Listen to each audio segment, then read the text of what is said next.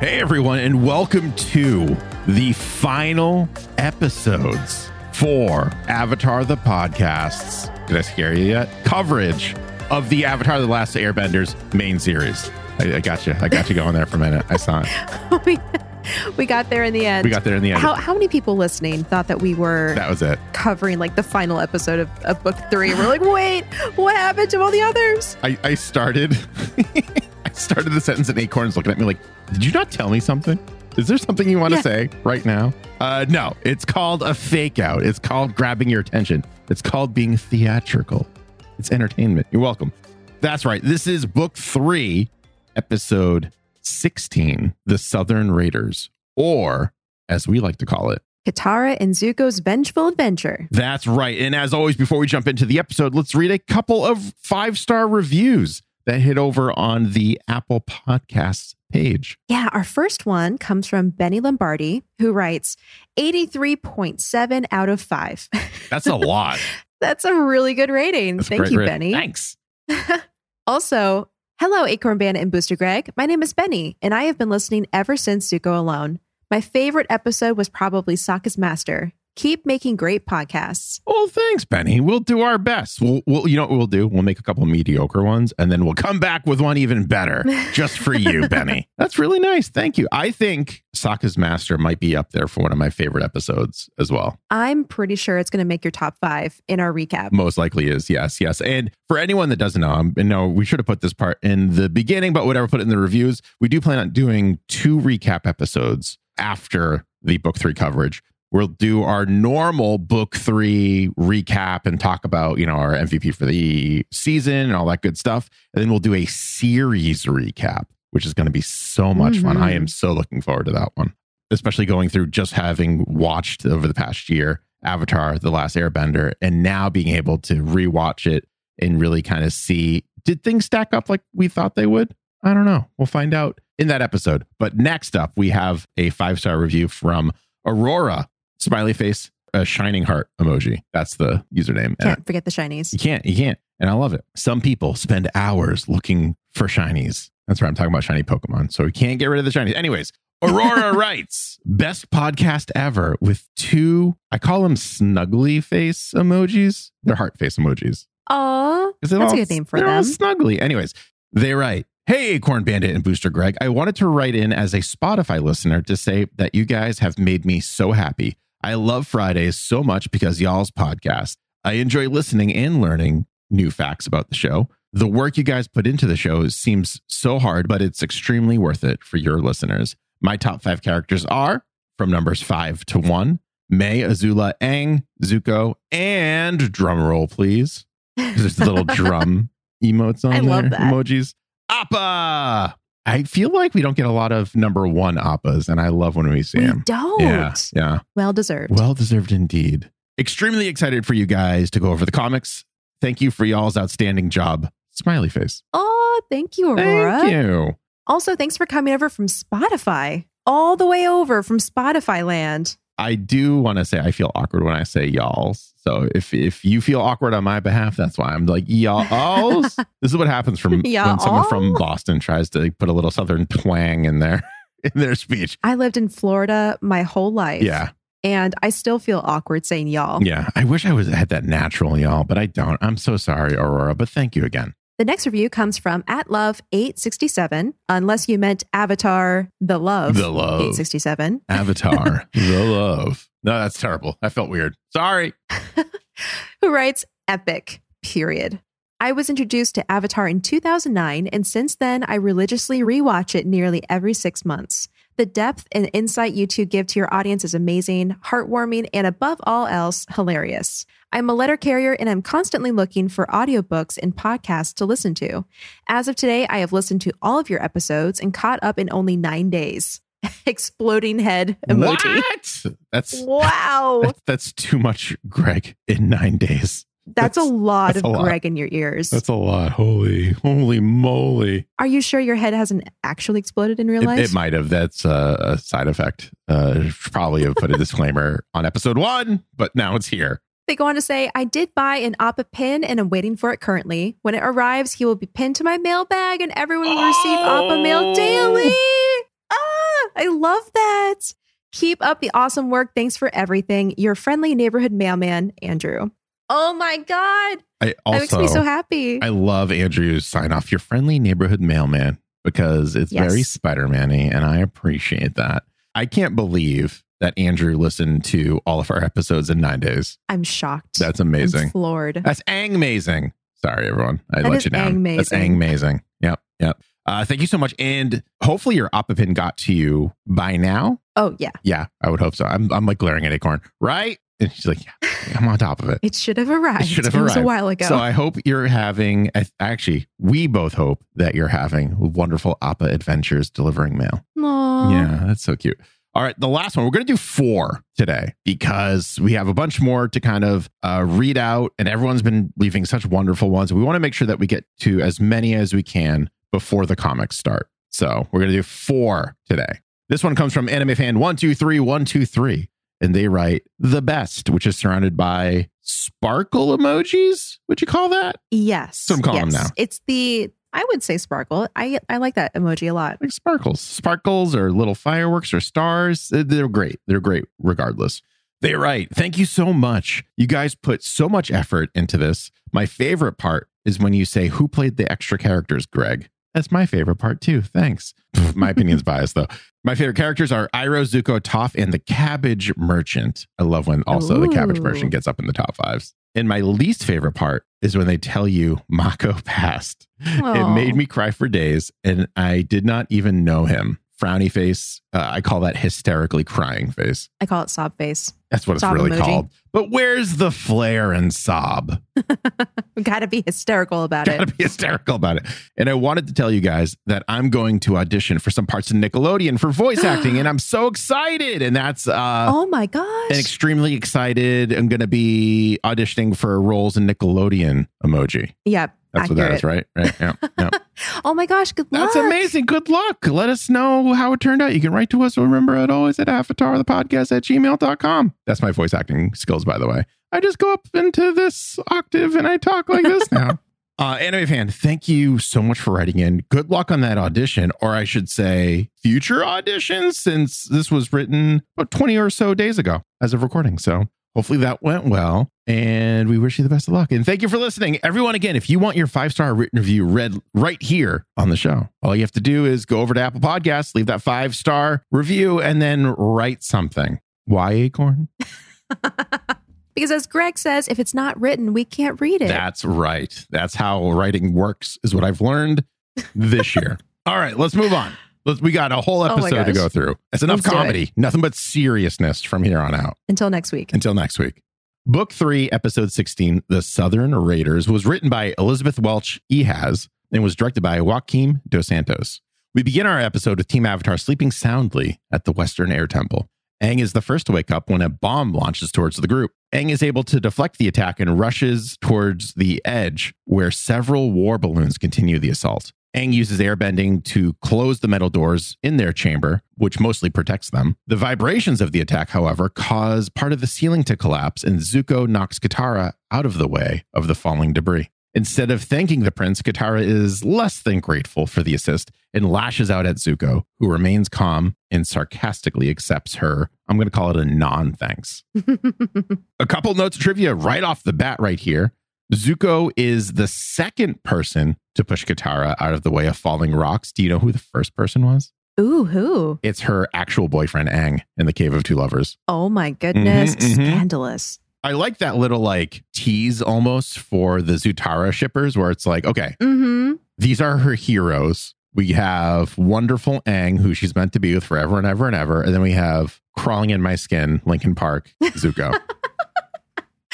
I love that that's stuck for you. It's forever, especially in this episode. And we'll get into it. But oh man. Yeah. This is also the third time that the Western Air Temple is attacked by the Fire Nation. Oh no. The first time was when Sozin launched an assault on the Air Temple 100 years earlier. And the second one was when the Combustion Man attacked. That's technically Fire Nation. So far, I feel like the Western Air Temple has held up pretty well against 3 attacks. It has. It's also probably the unluckiest of air temples. Yeah, for sure.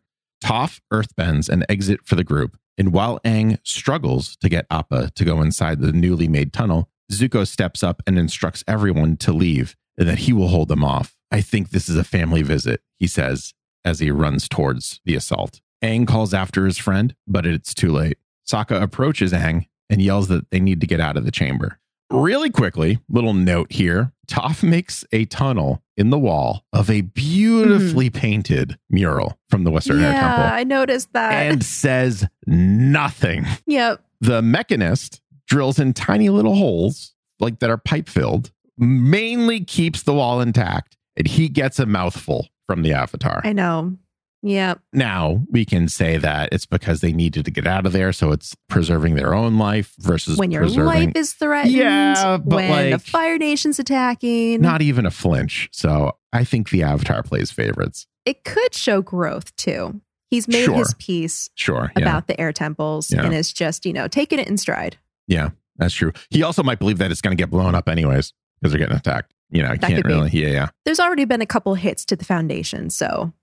Yeah, for sure. Well, Zuko rushes into battle and blasts a war balloon, which doesn't really do much damage. A fourth war balloon ascends from the clouds below to reveal Azula leading the forces. What are you doing here? Zuko asks his sister.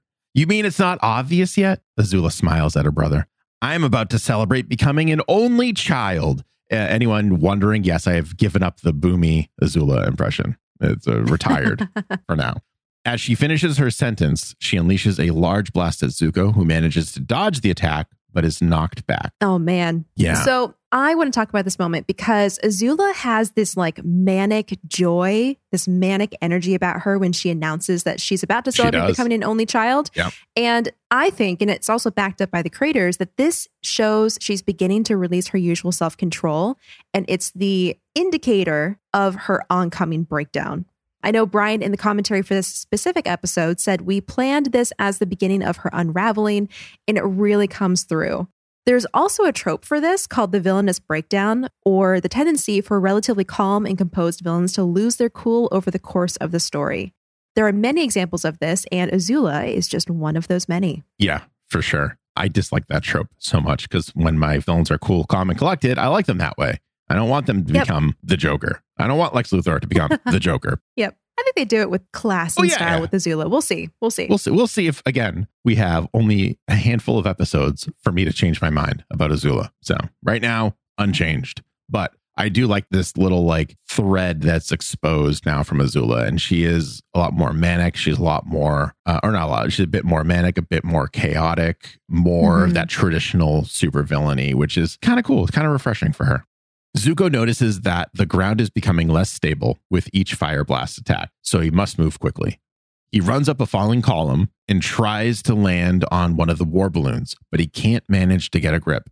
Azula emotionlessly watches as her brother falls into the clouds below. I won't lie, I did have a moment of worry here because I remembered that Appa is not flying around where he could catch Zuko, and I was like, wait, oh no, Zuko's done for. Yeah.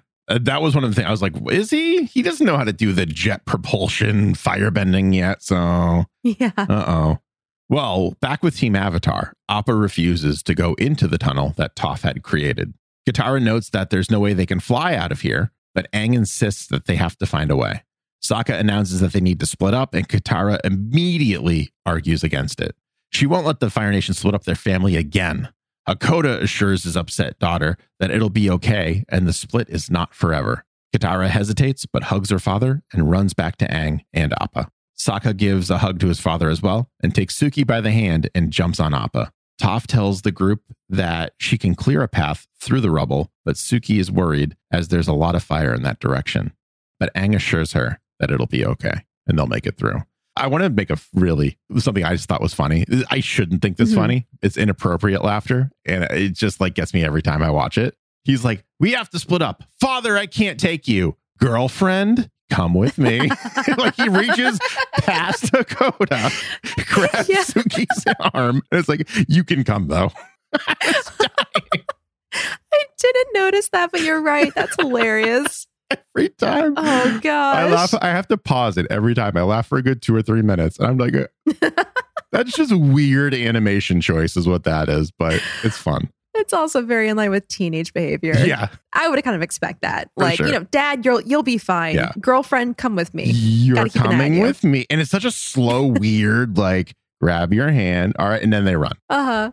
Appa launches past the war balloons as Toph bends Earth in front of the air bison as a makeshift shield.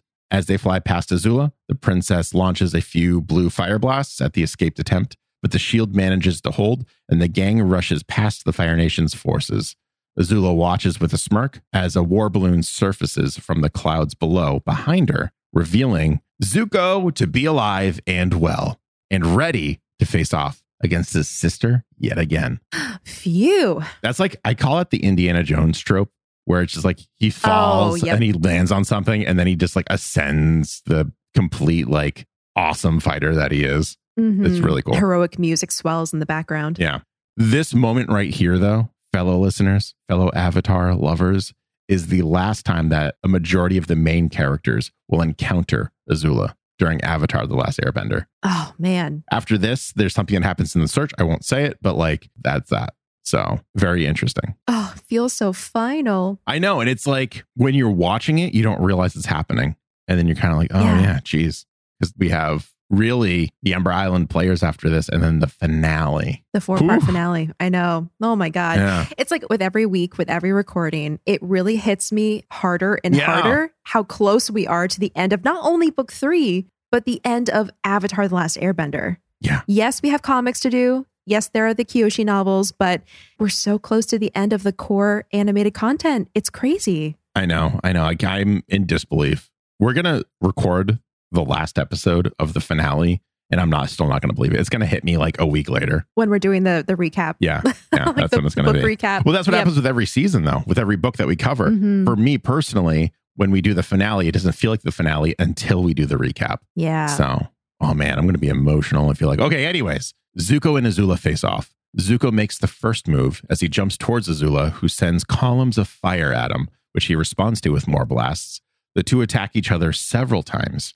Azula and Zuko are evenly matched until they both hit each other with I'm going to call it a fire-packed super punch. Ooh, like it. Which launches them both off of the airship.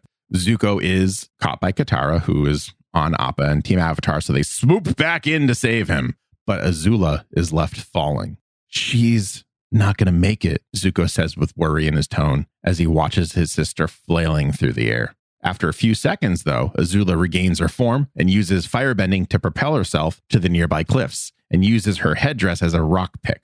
Zuko is not surprised by this feat as Team Avatar flies off. You can say one thing about Azula. She's very resourceful and determined. She's great on her feet. She's even better off her feet, falling down cliffs, flying through the air. Amazing. Okay.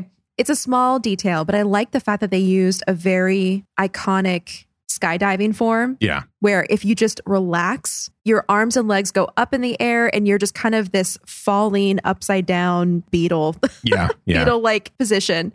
And it seemed like she wasn't very concerned. She just let herself fall. Yeah. And it looks more, I don't know, like helpless too. Because your arms and legs are like flailing all around. So it kind of like had this almost victim-like quality to it. And that's why I think Zuko was like, oh man, she's gonna die. And then of course she doesn't, because she's Azula. And she's Azula. Azula never lies, but often she flies. You'll find that on a t-shirt next week, listeners. The team camps out near an empty beach where Aang notes about how it just feels like old times again. Zuko cracks a joke about how he could chase Aang around and try to capture him if they really wanted to feel like old times. Everyone laughs at this joke except Katara. Sokka proposes a toast to Zuko for saving them, and everyone cheers again except Katara. Zuko humbly states that he does not deserve this treatment, to which Katara quickly agrees and then angrily storms off. What's with her? Sokka asks, to which Zuko says that he wishes he knew and follows her. What's with him? Sokka asks the group. I love Sokka in this episode. Sokka's so good. I do too. Classic. Oh my gosh. Zuko approaches Katara and asks what her reasons are for her cold reception towards him. Katara reminds the prince that while the whole group trusts him, she was the first to do so, and he turned around and betrayed her almost immediately in Ba Sing Se. Zuko takes a breath and asks how he can make this up to Katara. You really want to know?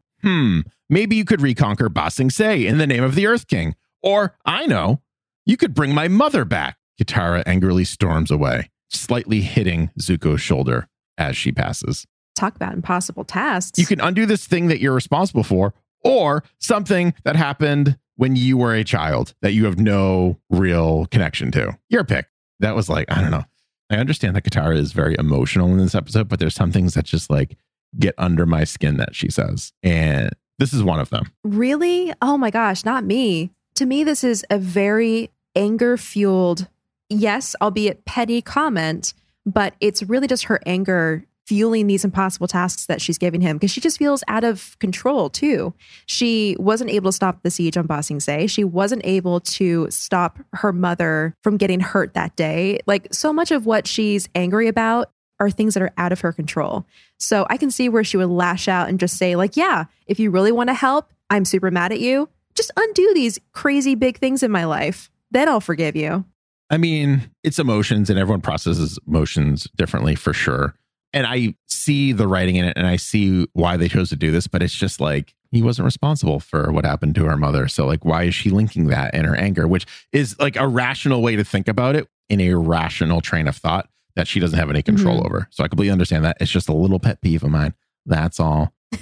I know. Also, Zuko is still the image of the Fire Nation for her. Yeah, that's true. That's true as well. The face of the Fire Nation. It makes sense with the story. It's just for me. Like, I don't know. It irks me a little bit. Anyways, not as much as what happens a little bit later, but we'll get to that. Unsure of what to do next, Zuko decides to go talk to Sokka. As the prince approaches Sokka's tent, he accidentally bumps into Suki, who embarrassingly declares, "Oops, wrong tent." Zuko asks the warrior of Kyoshi if she needed to talk to Sokka as well, but Suki slyly replies, "Nope, not me," and slinks away back to her tent. She does this like really funny animation where like, no, and just she's gone. She like slides off almost. Yeah.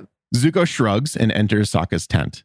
"Well, hello," Sokka says, laying down in a seductive pose, surrounded by candles and holding a rose in his mouth. Once he realizes that the person in his tent is Zuko and not Suki, Sokka quickly chokes down the flower and plays the whole thing off. Fun little note. The sound you hear when he sucks in the flower into his mouth is actually a drill. They recorded a drill. Yes. It's so funny. I heard that in the commentary and had to play it again. And sure enough, it does sound like a power drill. Yeah. Also, Brian noted that there's something magical that happens between Jack's performance and Yoo Jae-myung, one of the Korean animation directors, because when the two of them come together, the voice and the animation, that's Sokka in his most purest state. And I agree. This is like peak Sokka. Yeah, for sure. In the commentary as well, they had their voice acting director, Andrea Romano, who is like a queen in the voice acting world, as far as I'm concerned. For me personally, she casts a lot of the DC animated movies. She doesn't do it anymore. I think she left that role, but a lot of the ones that I really love, she was responsible for. So she was offering quite a bit of insight onto this scene. And she said that she did like several takes of Jack DeSena just saying hello and just picked like the one that she had in her head the most. But like they were there for a while. And Dante Bosco was on that commentary as well. And he was like, "Oh yeah, I think I remember Jack saying he was in there forever." So that was kind of funny. Yeah. I think she even said it was over 20 takes. Yeah, it's like ridiculous. Which is crazy. Yeah. Zuko tells Sokka that Katara hates him. And even though he can't explain it, he cares about what Katara thinks of him. It's because they're baiting the Zutara shippers right now. That's why, Zuko. That's why it's going on. Anyways, Sokka assures his friend that Katara doesn't hate anybody except for some people in the Fire Nation, but not people who are good that used to be bad, just Fire Nation people who are still bad, who've probably never been good and won't ever be. Zuko stops Sokka's rambling and tells him that he wants to know more about what happened to their mother, Kaya. So real quick. Yes. Do you think that Zuko was truly clueless as to what was going on with Suki, or is he just choosing to ignore it and getting straight to the point with Sokka? We had actually someone write in at the beginning, I feel like maybe book 2 or book 1 coverage that was maybe theorizing that Zuko just doesn't pick up on social cues. And maybe he might be like slightly autistic in that manner, potentially. That's what I don't remember who it was, but yeah, I was leaning towards him not picking it up either. Yeah. Not for any specific reason, but just because he's Zuko and he's just very kind of like with Azula at the party on Ember Island where she just like missed the social cues and didn't know how to flirt and was being very awkward. That's right. I think in a similar way, Zuko probably acts like that when it comes to these kinds of situations, not picking up on flirting and this and that. And it just kind of like the reason he's with May is because she tends to speak his language the way that he can pick up on. Yeah. That's my personal theory. Yeah, I don't think he picked up on it either, but I think there's this weird thing that happens when a villain joins the heroes throughout every piece of fiction that I've ever watched, listened to, I've ever consumed, where all of a sudden they're kind of an idiot in some senses. And it's because we've never seen them in that scenario before, so we don't know how they would react. Like Vegeta in Dragon Ball is kind of like that when he joins the team, and all of a sudden he's just like kind of dumb, and like he's brilliant, he's awesome, he's my favorite character, but he like there's some aspects he's just kind of like dumb. Like being a father, he's never had to be a father before, so he's kind of useless at it. Yeah.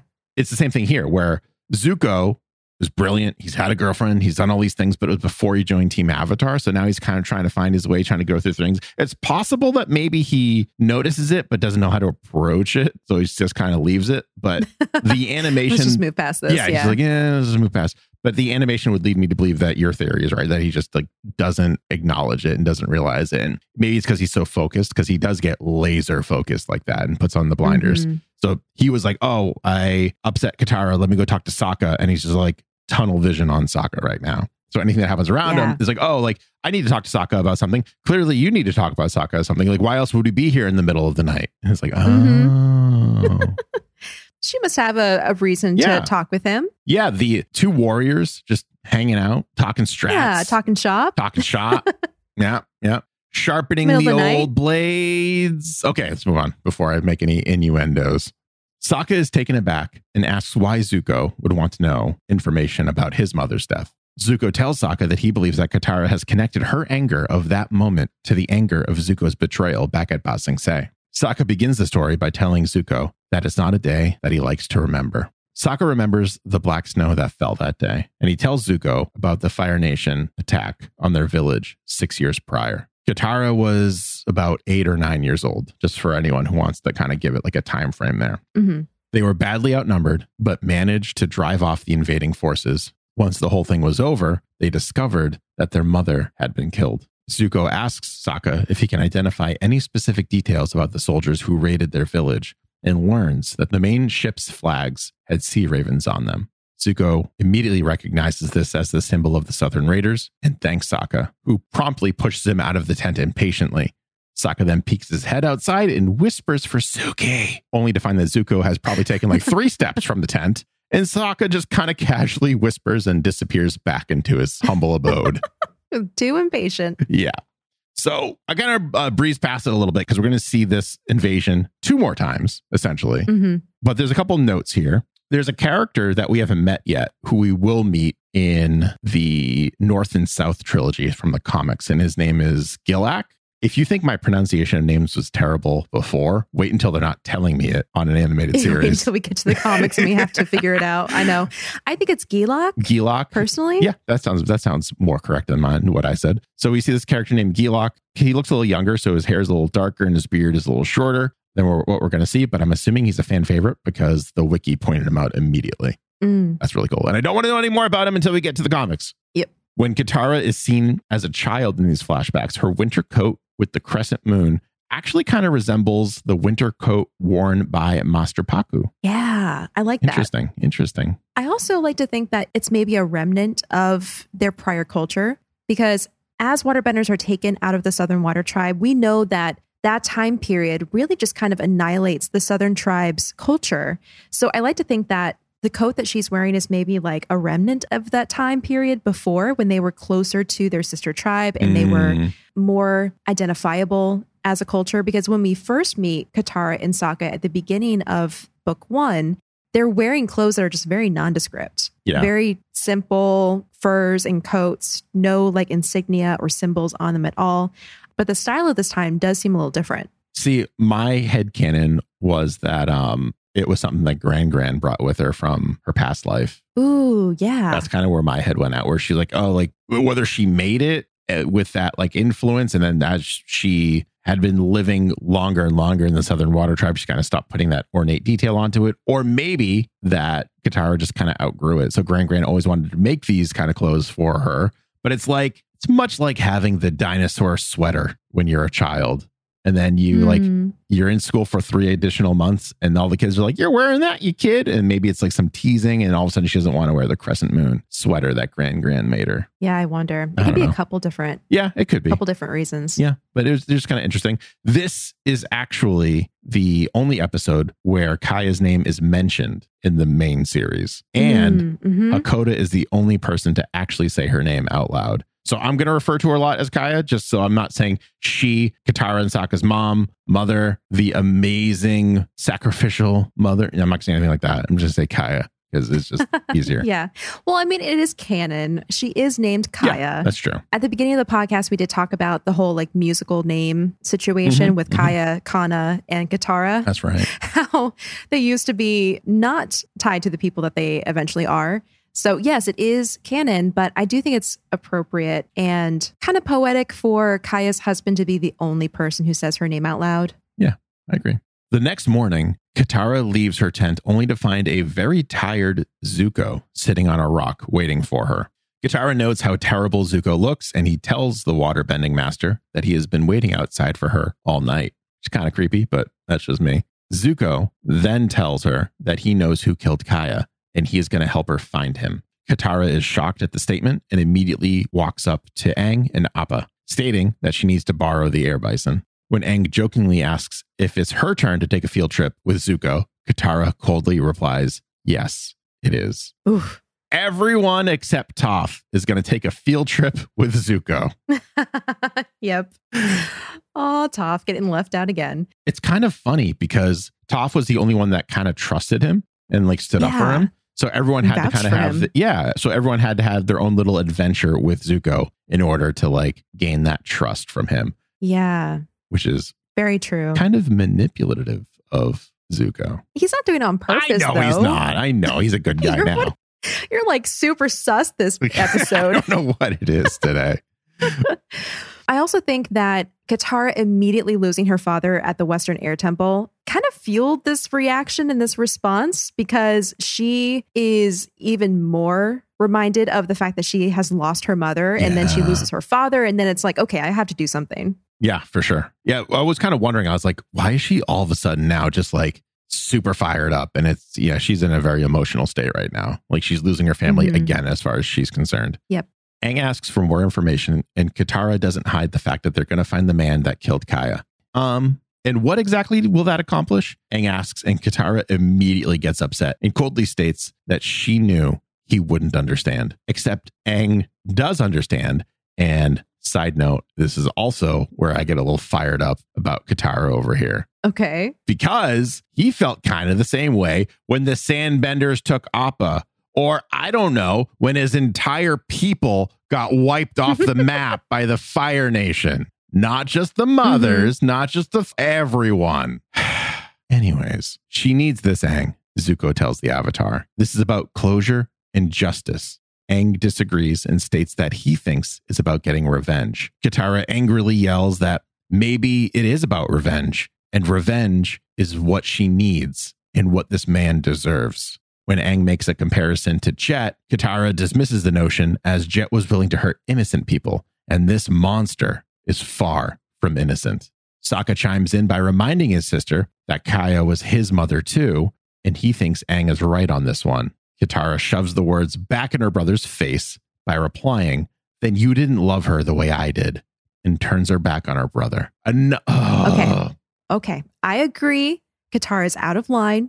She's saying very hurtful things, not being rational. As far as the whole thing where, yes, Aang lost his people and yes, he lost Appa, he also has 12 years of meditation and mindfulness and monk lifestyle under his belt versus Katara, who has not. So she's navigating her emotions in a different way. I'll say that. Well, so I'm not upset that she's lashing out. I'm upset that like she's dismissing Aang's emotions as not equivalent to hers in this moment. And so, yeah, she's being emotional. She's not being rational or thinking like she's just speaking at this point, right? Like she's just trying to hurt everyone who disagrees with her. That's what she's doing. Because she's hurting so bad. Right. Exactly. And there is no, to quote Full Metal Alchemist, there's no law of equivalent exchange when it comes to emotions, right? Like I could lose my whole family and you could lose like one sister. And it's possible that you are more upset than I am about the loss of family. And that's just us as individuals, how we process and taking that information and stuff like that too. So I'm not trying to say that like Aang had it worse, even though he like kind of did in my opinion. But like, it's just her lashing out. I just got so angry on everyone's behalf for them. I wanted to jump into the TV screen and just like... and play mediator, be like, whoa, whoa, whoa, whoa, whoa. Chill out there, little missy. Calm down. Say some things right now. And I think we can all agree too that this is very against Katara's normal character. Yes.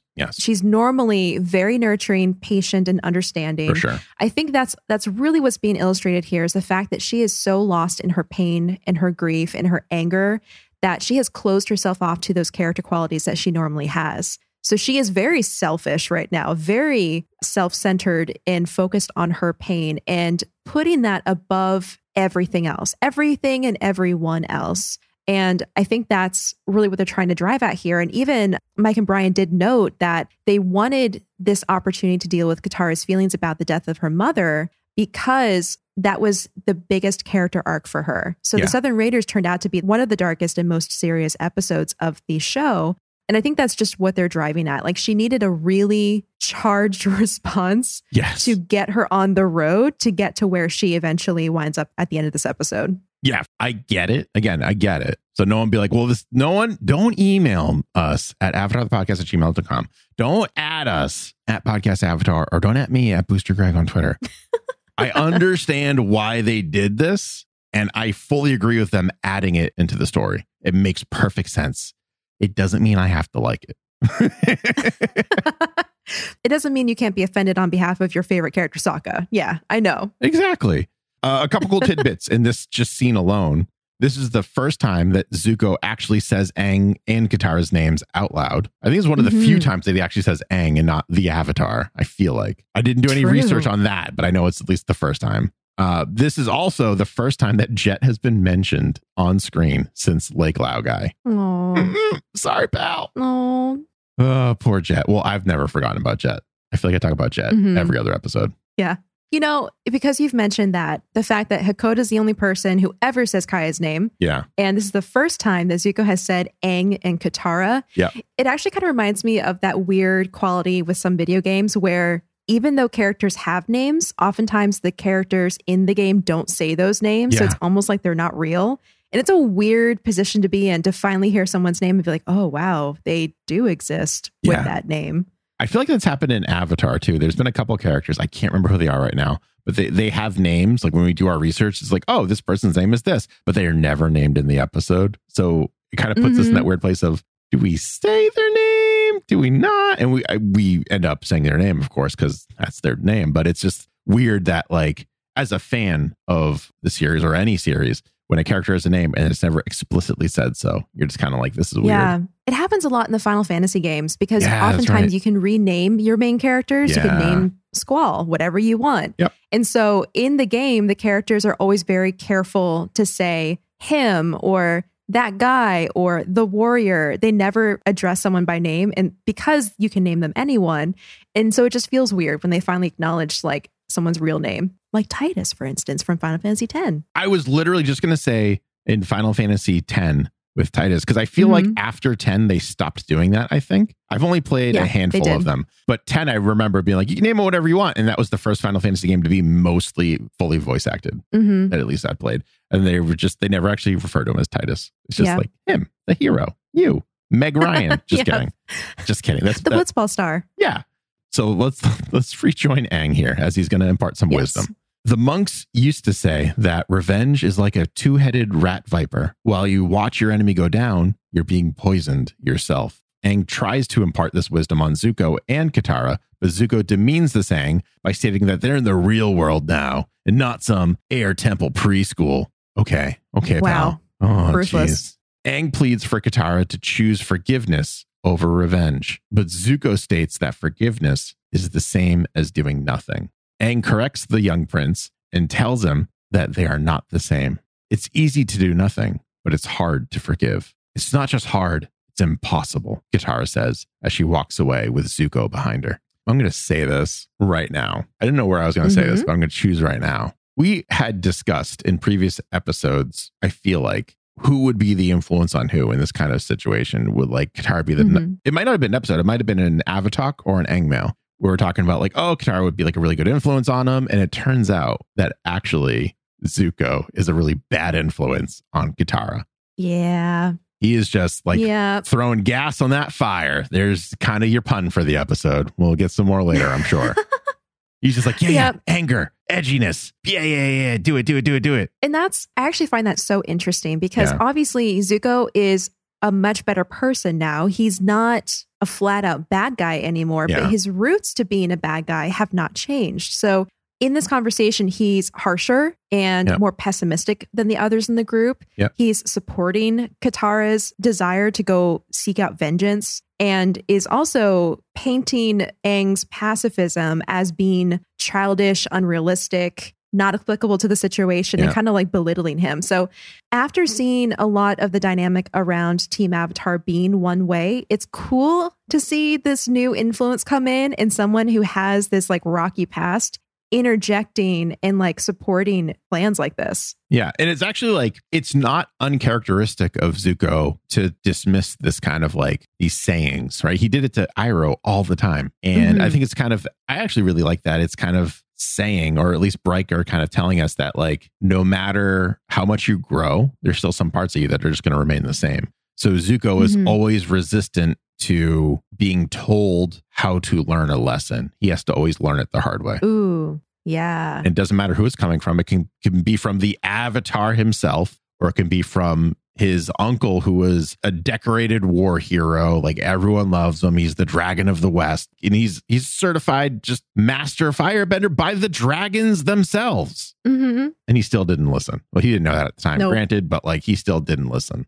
So he just has to learn things the hard way. He has to go through these experiences in order to really gain any wisdom. And he's not great at forming wisdom either, which I think is just kind of funny. It is. I wonder if it's just because he can't understand it. So he's like, that's stupid. It's not that, but it's kind of funny to think it. Yep. Later that night, Katara attempts to sneak out with Appa, but is caught in the act. Aang is upset at first, but then tells Katara that he forgives her anyway, in hopes of inspiring a new line of thinking in the water-bending master. This obviously doesn't work, and Katara tells Aang and Sokka that they can't stop her.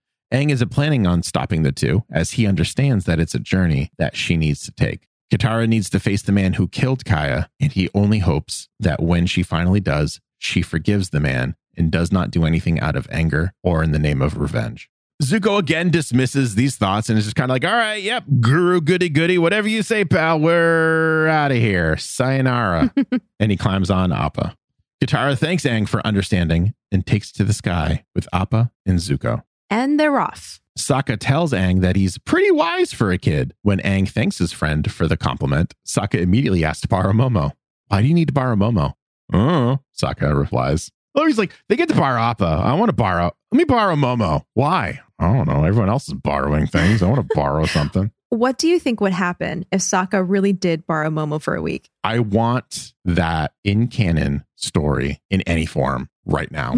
Even if it's just Bright emailing me or us, emailing us saying, this is what happened. I just want it. Yep. I want it. I'll take it in the form of a comic. I don't care. Just give me something. It's so only hilarity can ensue.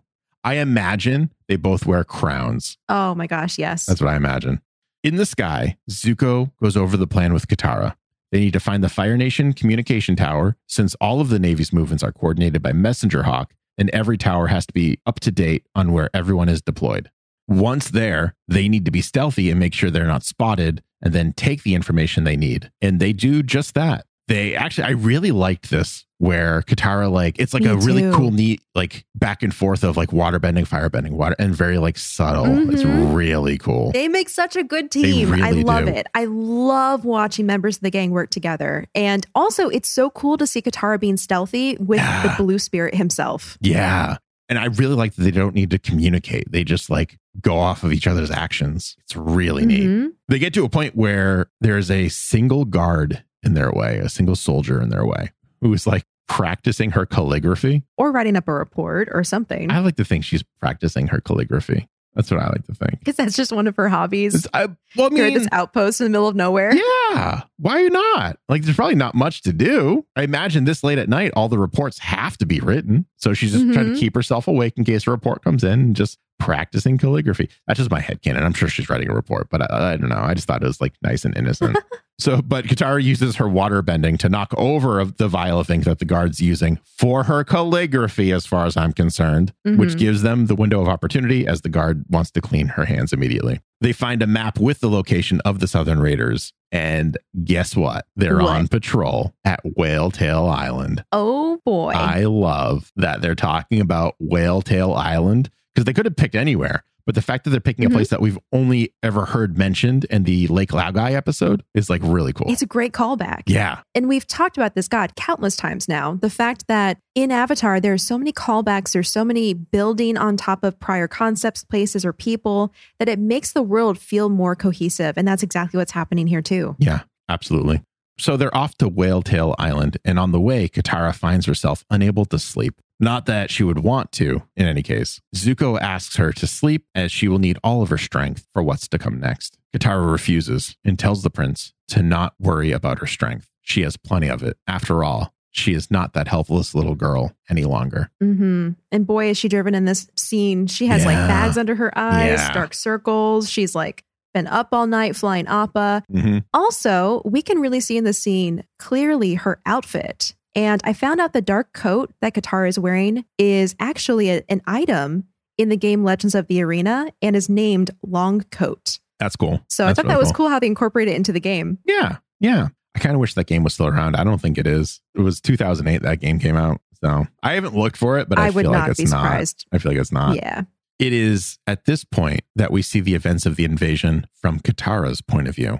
When the invasion began, Katara went to find Kaya while Sokka stayed on the battlefield near his father. She ran into their home to find her mother on the ground in front of a Fire Nation commander. Kaya pleads in front of the commander to let her daughter go. If he does, then Kaya will divulge the information that he's looking for. The commander turns to a young Katara and says, "You heard your mother. Get out of here." Kaya instructs her daughter to find Hakoda, and after brief hesitation, Katara does just that. But not before looking into the man's eyes, a gaze that she will never forget. Katara ran as fast as she could to get the attention of her father, but when they returned to their home, it was too late. When they got there, the man was gone, and so was Kaya. You know, I've wondered about this. Yeah. What happened to Kaya's body? If he killed her right there, did he leave her to be found? Yes, I think when she says she was gone, I think she meant like dead. A nice way to say dead, gone. She's dead. That's my take on. We don't know because it's a Nickelodeon show. They're not going to show the body of a dead mother. Right. But my interpretation of it wasn't that she was physically gone, but spiritually gone. Yeah. And if that's the case, that actually helps inform Hakoda's character for me, because Hakoda and Katara run back to their home and find, supposedly, her mother dead on the ground.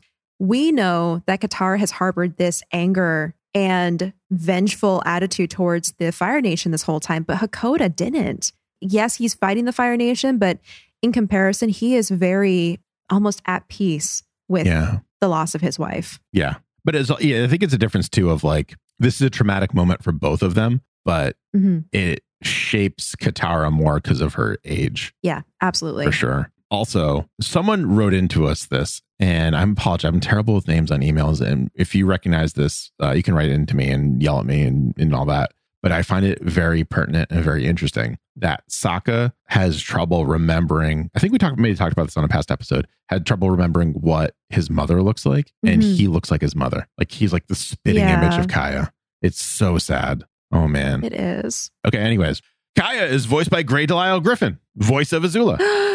Oh my God. So I had no idea. Yeah. She's so talented. Oh man. She is. I love Grey. She's so funny. I'm like still following her. I don't follow many people for a long time on TikTok, but she's just permanently on there. She's so funny. Zuko tells Katara that her mother was a brave woman, but Katara already knows this and falls asleep on Appa. Zuko and Katara waste no time once they find the Southern Raiders' warship. They immediately plunge into the ocean on Appa and pluck a single soldier telling the tale of a past mission during a meal from the boat and into the ocean. I love this. He's like, so then I told this guy, he's like, So funny. Everyone stands on guard, but Katara is able to easily sweep most of the soldiers off the ship with a single wave. She did miss one, but she sweeps him off with a second attack. Zuko is able to lock the remaining guards below the deck in a room, leaving their leader and Kaya's potential murderer alone. And still, Katara and Zuko are such a good team. Bing, bang, She's boom. barreling through with her water bending. He's cleaning up after her, popping forward to incapacitate someone and let her keep going. It's so fun to watch. It really is. Also, 2 quick notes about the Southern Raiders. If you notice in the scene, the Raiders' helmet design resembles a bird, and it's different from the rest of the Fire Nation soldiers. And also, their unit possessed special ships that were smaller and faster than the traditional Fire Nation destroyers.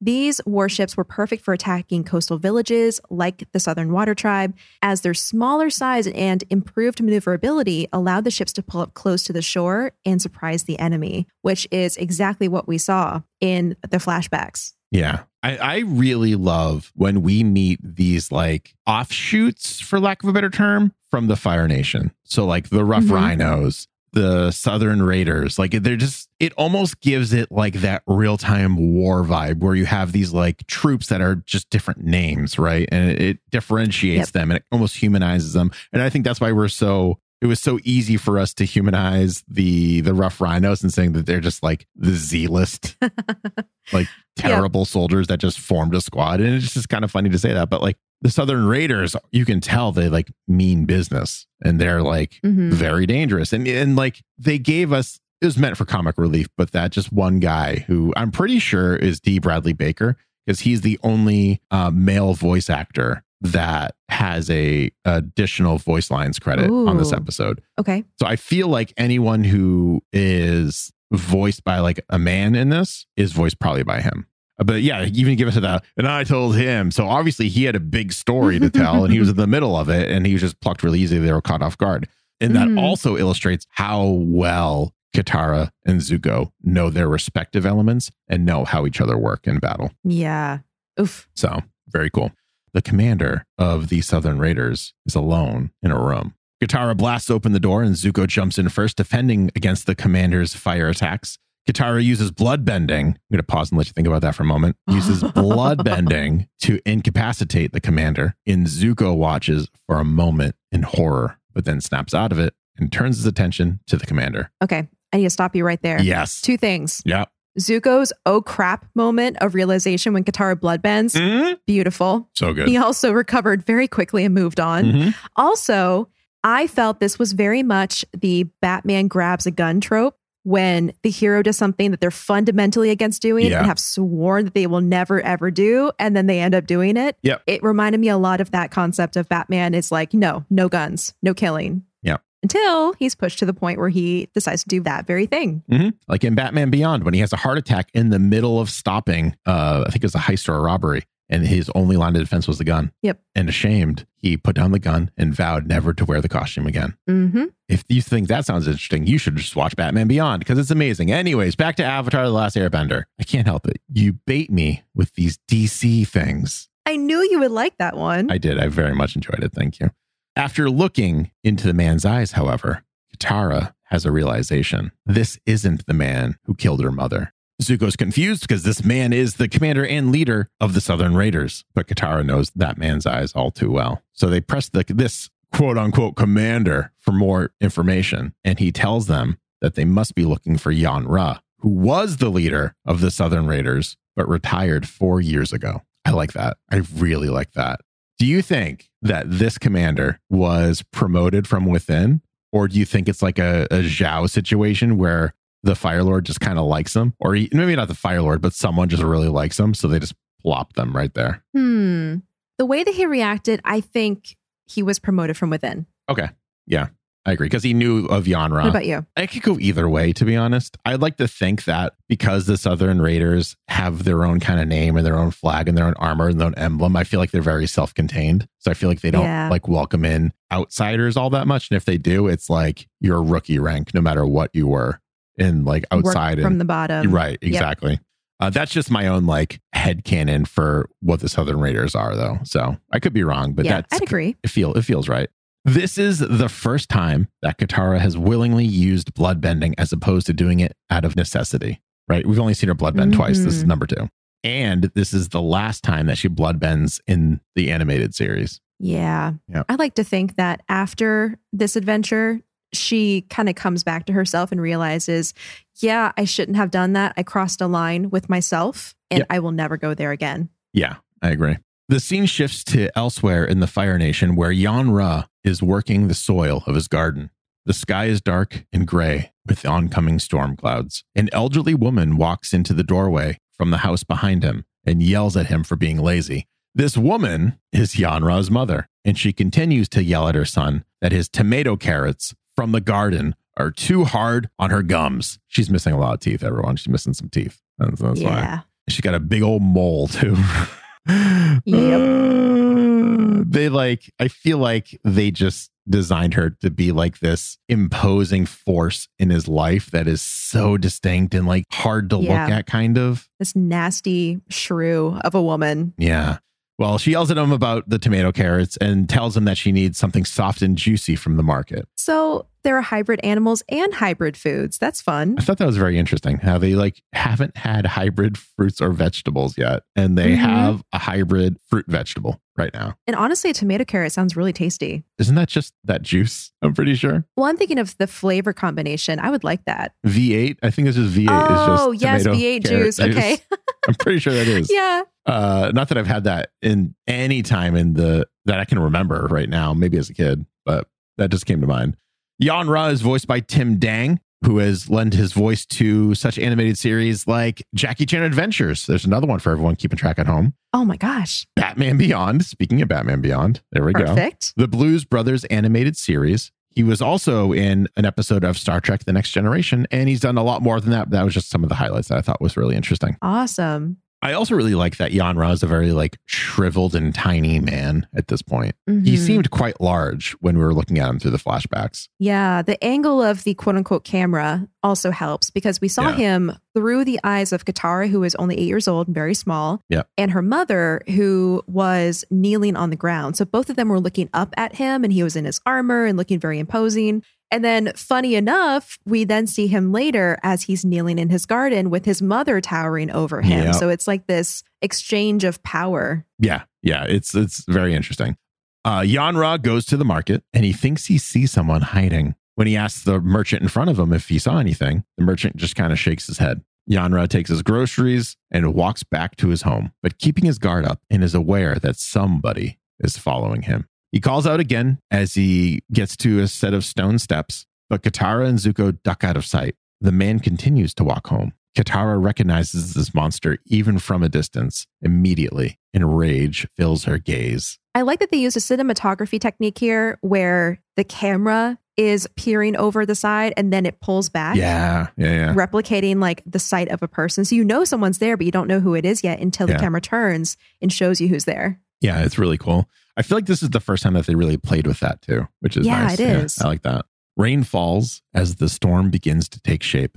Yan-Ra takes a few more steps and then drops his groceries and sends a fire blast directly behind him, burning up a bush. Nobody sneaks up on Yan-Ra, he yells. But when he sees that nobody is there, he calmly picks up his fruits and vegetables and turns around. After another step or two, he trips over a wire and falls to the ground. He tries to get up only to see a fire blast coming his way, which he is just narrowly able to avoid. When Yan-Ra looks up, he sees Zuko standing before him. We weren't behind the bush, the prince tells the retired leader of the Southern Raiders. I can't believe they got him with a simple tripwire. I know. Well, it was more than that. It was a lot of mental warfare that went into that, getting him the trip. They really got him. It was paranoia they had to instill in him, and they had to make a noise at the bush over there. They had to do quite a bit, which could be easily done with water bending if you think about it. She probably just moved the water in the bush's branches. Oh, yeah. Yeah, I'm sure. And because it's rainy here, I do want to point out that this weather was a conscious decision on the part of the team because they wanted to replicate Katara's emotional state. So they added turbulent weather, moody lighting, and really just kind of built up the atmosphere for this encounter. I also kind of like that whenever we have a big tragic reveal from a character's past, there's a storm in the present time. Yeah. Which is a nice continuity thing. We come back to Yanra, and he is on the ground. He's actually on his butt, just looking up at Zuko. And he's pathetically pleading for his life as Katara slowly approaches him. "Do you know who I am?" she asks the withered man laying down in front of her. "No, I'm not sure," he says as he looks up upon an unmasked Katara. Oh, by the way, they're wearing cool ninja masks this entire time. Mm-hmm. Just because Zuko loves Linkin Park so much, and that's what you wear when you want to be a cool stealth He doesn't mode. have his blue spirit mask anymore. He's got to have something. It's just so funny that it's just that mask. And I say that as a former Linkin Park kid, edgelord I kid. know. That like when I was like a mask, I was like, yeah, get that like cool Kakashi mask. That's what I want. "Oh, you better remember, like your life depends on it. Why don't you take a closer look?" Katara says as she gives Yanra another moment. Yanra finally realizes who Katara is, and we see the events of that day, the invasion, through his point of view. We learn that through his flashback, Yanra was looking for the last waterbender in the Southern Water Tribe. Kaya denies that there is one at all because the Fire Nation just took every last waterbender. But Yanra isn't buying this and tells Kaya that they're not leaving until they find them.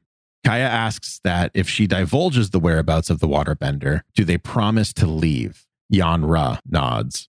Kaya tells the commander that she is the waterbender and she will go as his prisoners. An evil smile creeps onto Yanra's face, and he tells Kaya that he's not taking prisoners today. Oh boy. Yeah. Back in the present, Yanra gulps in terror as he realizes what is about to happen. Katara tells the man that he was lied to and that Kaya wasn't the last waterbender of the Southern Water Tribe. Katara is. The vengeful daughter waterbends their raindrops to stop in midair and then expands the rain to turn into a giant dome over the three of them. After a few moments, she sends a forceful stream of water at Yanra, transforming the stream into a flurry of ice daggers midway through her attack. Yanra crouches in fear, preparing to be hit. When he does not feel harmed and realizes he's still alive, he looks up to see ice daggers floating directly in front of his face. Katara's expression softens, and she allows for the daggers to liquefy and drop to the ground.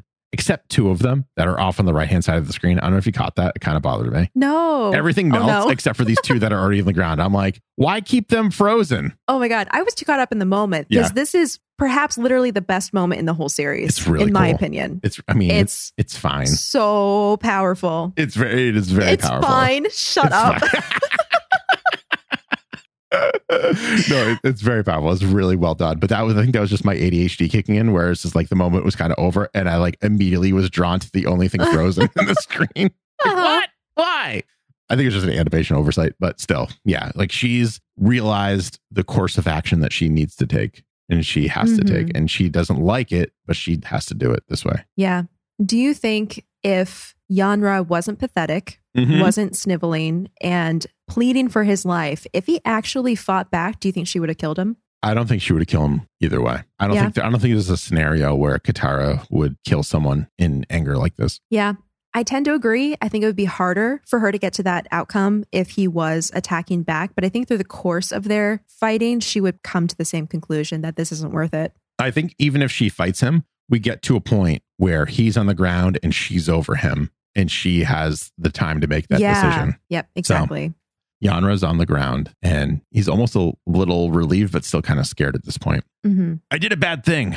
I know I did. And you deserve revenge. So why don't you take my mother? That would be fair. Okay, hang on. He thought he was going to get so lucky and have someone off his mother for him. That part always makes me laugh. Just take my mom. That's fair, right?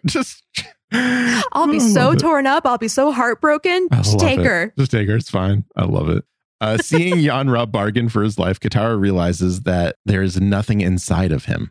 He's just a sad, pathetic, and empty shell of a person. Yanra pleads for his life again, and Katara reveals that she can't bring herself to kill him. Zuko stands silently at Katara's side as she leaves the broken and wet man crying on the ground. Zuko watches the man for a moment and then follows Katara. I have a couple thoughts. Couple little thoughts here. When I was watching this, I thought for sure that Zuko was going to do something. He lingered when he turns back just long enough. And I was like, is he going to kill? Is that how he like proves he's trustworthy is by doing what Katara wouldn't, which is actually the wrong thing to do when he shouldn't. That would actually make her distrust him more, I would think. Mm-hmm. Also, here's a question for you. Do you think if Katara never went into their home when Yanra was standing over Kaya and revealed that Kaya is a mother and him having not a healthy or good relationship with his own mother, you think he would have killed Kaya? Do you think killing Kaya was him kind of killing his mother, but he can't bring himself to actually kill his mother? This is getting deep and dark for this, but that was why show us, other than it's kind of ironic and kind of almost karma. I wanted to say karmatic. That's not the word, but it was like karmatic. It was karma that he killed a mother and his own is terrible and that he is just like stuck under her thumb, even in his old age. But I think there's something more to it than that, at least if you kind of like read between the lines, right? Mm-hmm. That is very interesting because I've actually seen some comments about this online. The fact that him killing Kaya versus capturing her like they did all the other waterbenders was out of character. It was. And it's debated if that was actually his orders or not, or if he just kind of took liberties and was like, you know what, I'm just going to kill her and just say it was an accident or whatever. Right. If that's the case, if his orders were to capture, not kill, but he decided to kill, I could very much see that being an outcome of Katara showing up, Kaya being identified as a mother in his eyes, and him having this like twisted need to assert dominance over a mother because of his own mother, because that's what she did to him his whole life. Yeah. I could very much see that. Because Kaya didn't like really give up a lot of fight. She didn't hurt him. She didn't like provoke him really. She just lied and that was it. Yep. And the deceit didn't last very long. So that would also kind of indicate that like there's something else. And he's a broken man. Like he's probably a bit of a psychopath, I would think. At the time, I think he was very much drunk on power poisoned and corrupted by power. Because when you think about the Southern Raiders being, like you said before, a group kind of unto themselves, their primary objectives were to raid the Southern Water Tribe to find waterbenders, and they were also cited as attacking the Earth Kingdom too. That was pretty much their whole role. Yeah. So I could see that being kind of like clout for the people who are in the Southern Raiders. Like, ooh, we're so good. We're in the Southern Raiders. We're like off doing our own important mission versus like the rest of the Fire Nation Navy patrolling and doing all the normal Navy things. Yeah.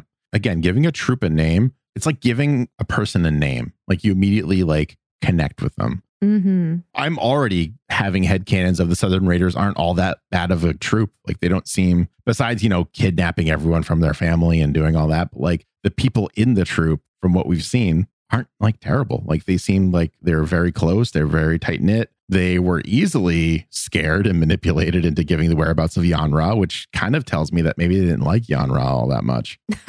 I wonder. Yep. That could be another dynamic too. Because a lot of the, let's say like secondary villains that we've seen from the Fire Nation, like the Warden or Zhao, have been willing to die for the cause. Like they get like so up there. And this commander of the Southern Raiders is like, he gets bloodbend, which is terrifying. Don't get me wrong.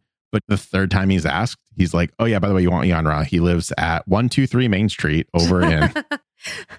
Yes. And his mom is not great. And he has a messenger hawk. No, just kidding. He probably doesn't have a messenger hawk. But like he gave up all the information they needed. So he's probably like, it's not worth it. So I don't know. Actually, that also goes to show that Yanra isn't very well respected. No, he doesn't have people in his corner trying to help him out and keep him safe. He was just like, oh, you want to find Yanra?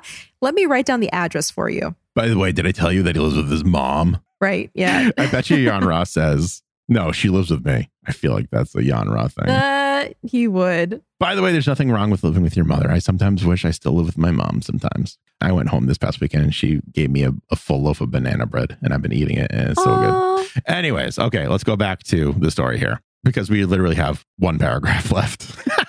Let's do it. So we go back, right? Katara has decided to spare Yanra and she's sitting on a dock, kicking her feet in the ocean at sunset. On Ember Island, by the way. I didn't realize that was Ember Island. That's really cool. Yeah. If you look in the background, the Royal Beach House is up on the hill. Oh, I missed that. That's really cool. So it seems like Zuko went back and got Aang, who rushes up to Katara as soon as Appa lands. Aang asks if she's okay, and Katara tells him that she is fine. Aang lets her know that Zuko brought him up to speed on what she did, or rather didn't do, and he's proud of her decision to forgive the man who killed her mother. Katara tells Aang that she didn't forgive Yanra, and she never will, but she is willing to forgive Zuko. She walks up to the prince and gives him a hug. You were right about what Katara needed. Violence wasn't the answer, Zuko admits to Aang.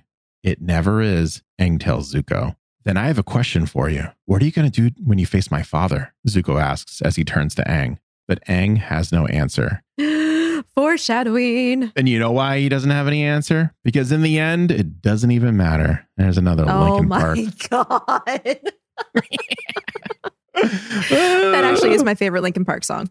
Oh, classic. It's such a good one. This is actually the first and only time in the series where we see Kaya's face and hear her voice. By the way, I didn't know where to put this note, so I'm going to pop it right here. Yeah. In the swamp, only her back is depicted. Yeah. It's so cool to see her face because she looks so much like her kids. You already talked about how Sokka is a spitting image of her. Yeah. But when you look at her face, you can see both Katara and Sokka's features. Yeah. It's so cool. It really is. Well, that's the end of the episode. That's it. Yeah. Yeah. That's it. So good. Mm-hmm. A final note on my end. Yes. We see here at the end that Katara accepts both Aang's and Zuko's points. She decides not to allow revenge to consume her and to not kill Yanra because she knows that it won't bring her mother back. Yeah. And at the same time, she also doesn't forgive Yanra and makes it clear that she will never forgive him because he still murdered her mother. So I kind of like how she winds up in this place at the end, having seemingly taken both of her friends' advice. Yeah. And then also, if we look back to the beginning of the episode when Azula shows up, Katara throughout this episode keeps referencing the Crossroads of Destiny, which is where Zuko betrayed her, went off with Azula, and helps her overthrow Ba Sing Se. Fittingly, in this episode, Azula declares that she wants to murder Zuko, and Zuko works to earn back Katara's trust. So I kind of like how it's a mirror flip-flop of our story points. Yeah, that's a nice little touch of writing right there. I enjoyed it as well. Okay, well, Acorn, who is your MVP for the episode? I already know what you're going to say. Oh, boy. Well, don't leave us in suspense like you're not just going to say Katara. I was going to say Zuko, actually. All right, well, fine. Then you're not going to say Katara. Because if we, again, look at the MVP as the most valuable person in the story, the person who drives the plot forward, who makes the biggest difference, I actually think it's Zuko because he is there to help support Katara on this journey. We've kind of established that Katara is just kind of a blind rage beast. Throughout most of this episode, she's not really doing MVP type things. So I think Zuko earns it. I'm going to give it to Sokka for being the only beam of light in this episode. Oh, just this that's shining true. He's the comic relief of hilarity, of joy, of like he really stepped it up in this episode. And Jack just like shined through. Like it was like his voice acting is just like chef's kiss on this episode. Everything he does is perfect in Avatar as far as I'm concerned on every episode. But this particular one really, I think, illustrated his talents in comedic timing and delivery. So absolutely. I really enjoyed it. So Sokka for me. I do want to say something a little controversial, though. I did enjoy Yanra. I'm not going to give him MVP, but I enjoyed him because he's such a miserable old man and he lives this miserable life and it's totally earned. But like, I love him in the way that I don't love him. I like him in the way that I love Zhao, but I don't love Yanra. It's like that same kind of like vibe where exactly. I don't know. It's just kind of, but like, yeah. So I like what they did with his character because they made him this terrible, awful human being, but then they painted him as a victim later on by showing how he's kind to his mother. He's a victim of his mother. He's pitiful and weak and shriveled and old.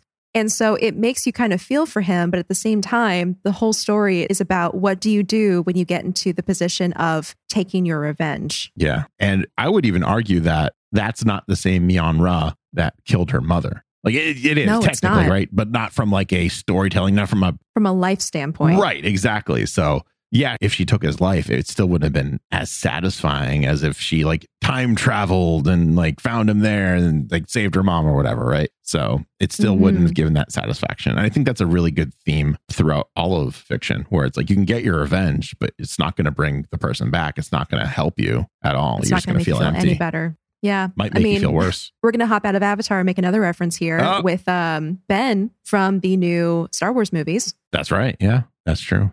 Okay, so moving on. moral of the episode. I feel like it's the clearest moral that it could possibly be. It's almost like Aesop level, where it's like violence is not the answer. Yeah. Revenge will not bring healing. Yeah. The paint is on the wall. It's very, very obvious. So I would say take your pick. Yeah. Whichever saying you prefer. Fair. That's fair. I agree with that 110%. But I think there's like a hidden moral in here. And it's that. Ooh, let's hear it. Sometimes if you have option A and option B, there might just be an option C waiting somewhere else. Ah, okay. So even if you think your options are to retake Ba Sing Se or revive someone from the dead, chances are there's an option C that'll let you not do either of those things and still save the day. Yes, exactly. Okay. Exactly. That's exactly it. Like it. Yeah. All right. Well, that is the episode. That's it. I think this one might be a little bit longer too. We had so much to talk about. There were so many cool little like bits of information, little like fan theories to kind of dive into, headcanons, all the good stuff. It was actually refreshing after Boiling Rock because I feel like Boiling Rock was very plot driven. There wasn't very much to talk about. Yeah.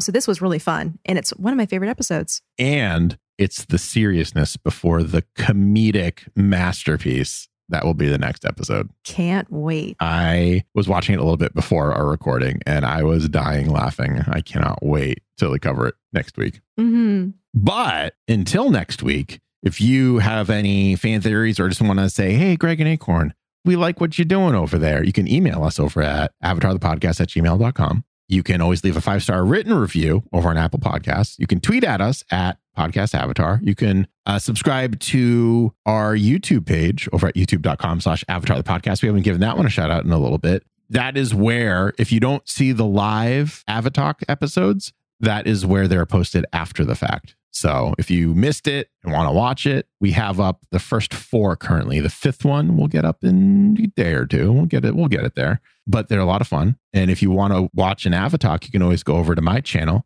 over at twitch.tv/BoosterGreg. That is, I'm live actually every Monday and Friday night at 8 p.m. Eastern Standard Time. But Avatar is 7 p.m. on the last Friday of every month, except for December. We're not going to be live because that's New Year's Eve.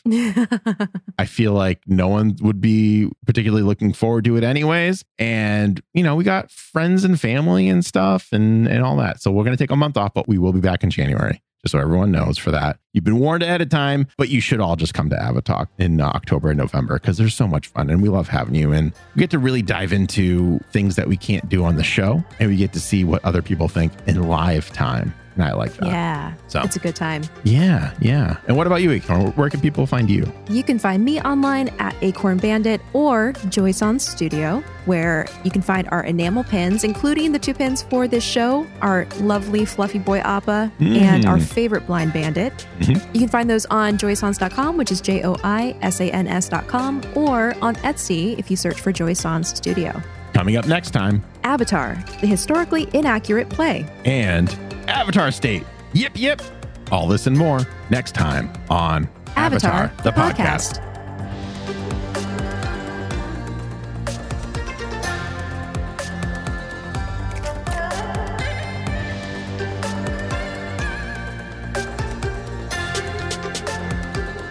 Avatar the Podcast is a proud part of the Geek Generation Network. Remember to check out all of our podcasts at thegeekgeneration.com.